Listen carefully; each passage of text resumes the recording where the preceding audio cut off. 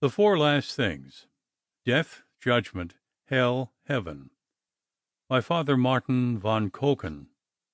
Read by John Brandon. Section 10. On the Appearance of Christ's Cross in the Heavens. When all mankind are assembled in the valley of Josaphat, the prediction of our Lord will be fulfilled. Men withering away for fear and expectation of what shall come upon the whole earth. For they will be in such anxiety and terror in anticipation of the approaching judgment, that if such a thing were possible, they would faint away. They will look up to the heavens continually with fear and trembling, and every moment that the coming of the dreaded Judge is delayed will serve to increase their apprehension of this advent. At length the heavens will be opened, and the sign of Christ's triumphant victory, the sign of the Holy Cross, will be carried down by a host of angels and exhibited to the whole world. These are our Lord's words in regard to this mystery.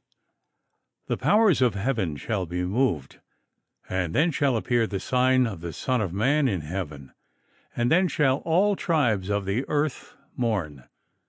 Matthew chapter 24, verse 29 and 30.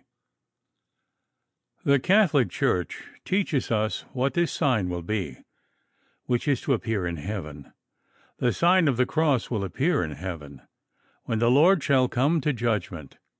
All the Fathers concur in interpreting this sign, which will be displayed in the heavens, as the cross of Christ. Although the cross whereon our Lord suffered is now divided into innumerable little pieces, into particles even, yet by divine power it will once more form a complete whole. It will be carried down from heaven by the angels with solemn pomp, and the angels who bear it will be followed by others, who, as the angelic doctor, St. Thomas Aquinas, maintains, will carry all the other instruments of the Passion, that is to say, the pillar, the lance, the scourges, the hammer, the iron glove, the dice, the scarlet robe, the white robe, the seamless tunic, the holy winding sheet, the vessel containing myrrh, and all the other instruments that were employed during the Passion. And the object of this will be to make manifest to the whole world how many and manifold were the pains Christ suffered for our sakes. Now when all mankind behold the Holy Cross, and all the other sacred instruments of the Passion, shining like the sun at midday, for the cross of Christ will gleam with a light of unexampled brilliance, those who are waiting below will stand in trembling fear and woeful lamentation. For the sight of the Holy Cross and the other instruments of torture will recall to their mind all the grievous pains that our Lord endured, and indeed in so forcible and vivid a manner that his whole Passion will seem to be reenacted before them. Then the bitterest remorse will fill the heart of the wicked. But this remorse, how great and how deep soever it may be, will be futile. It comes too late. This remorse is the companion of despair. In their anguish of soul and their despair, they will exclaim with Cain, the fratricide, "My iniquity is greater than that I may deserve pardon," or with Judas, who betrayed his Lord and Master, "I have sinned in betraying innocent blood." Yes, all the lost will concur in exclaiming, "Alas, we have sinned in betraying innocent blood. We have tortured, we have crucified, we have put the Son of God to death by our sins." Then all the tribes of the earth will mourn, for they will perceive how grievously they have offended against God. But the cries of mourning and despair, prevailing everywhere, will be in vain. What will the unfortunate heathen say, who have never heard, never known anything about Christ's Passion? They will bitterly bewail and lament their ignorance, saying, Alas, we unhappy ones, had we but known this, we should never have come to this misery. Had we but known that the great and infinite God did and suffered so much for us, how grateful we should have been to Him, how willingly we would have served Him. We were deluded by our false gods. We saw in them no virtues, only vile and vicious deeds. Against the promptings of conscience, we imitated their vices, and hence we are damned. We cannot complain or think ourselves wronged by the holy and just God, because we are amongst the reprobate. If only we had hearkened to the voice of our conscience, this would not have been our fate.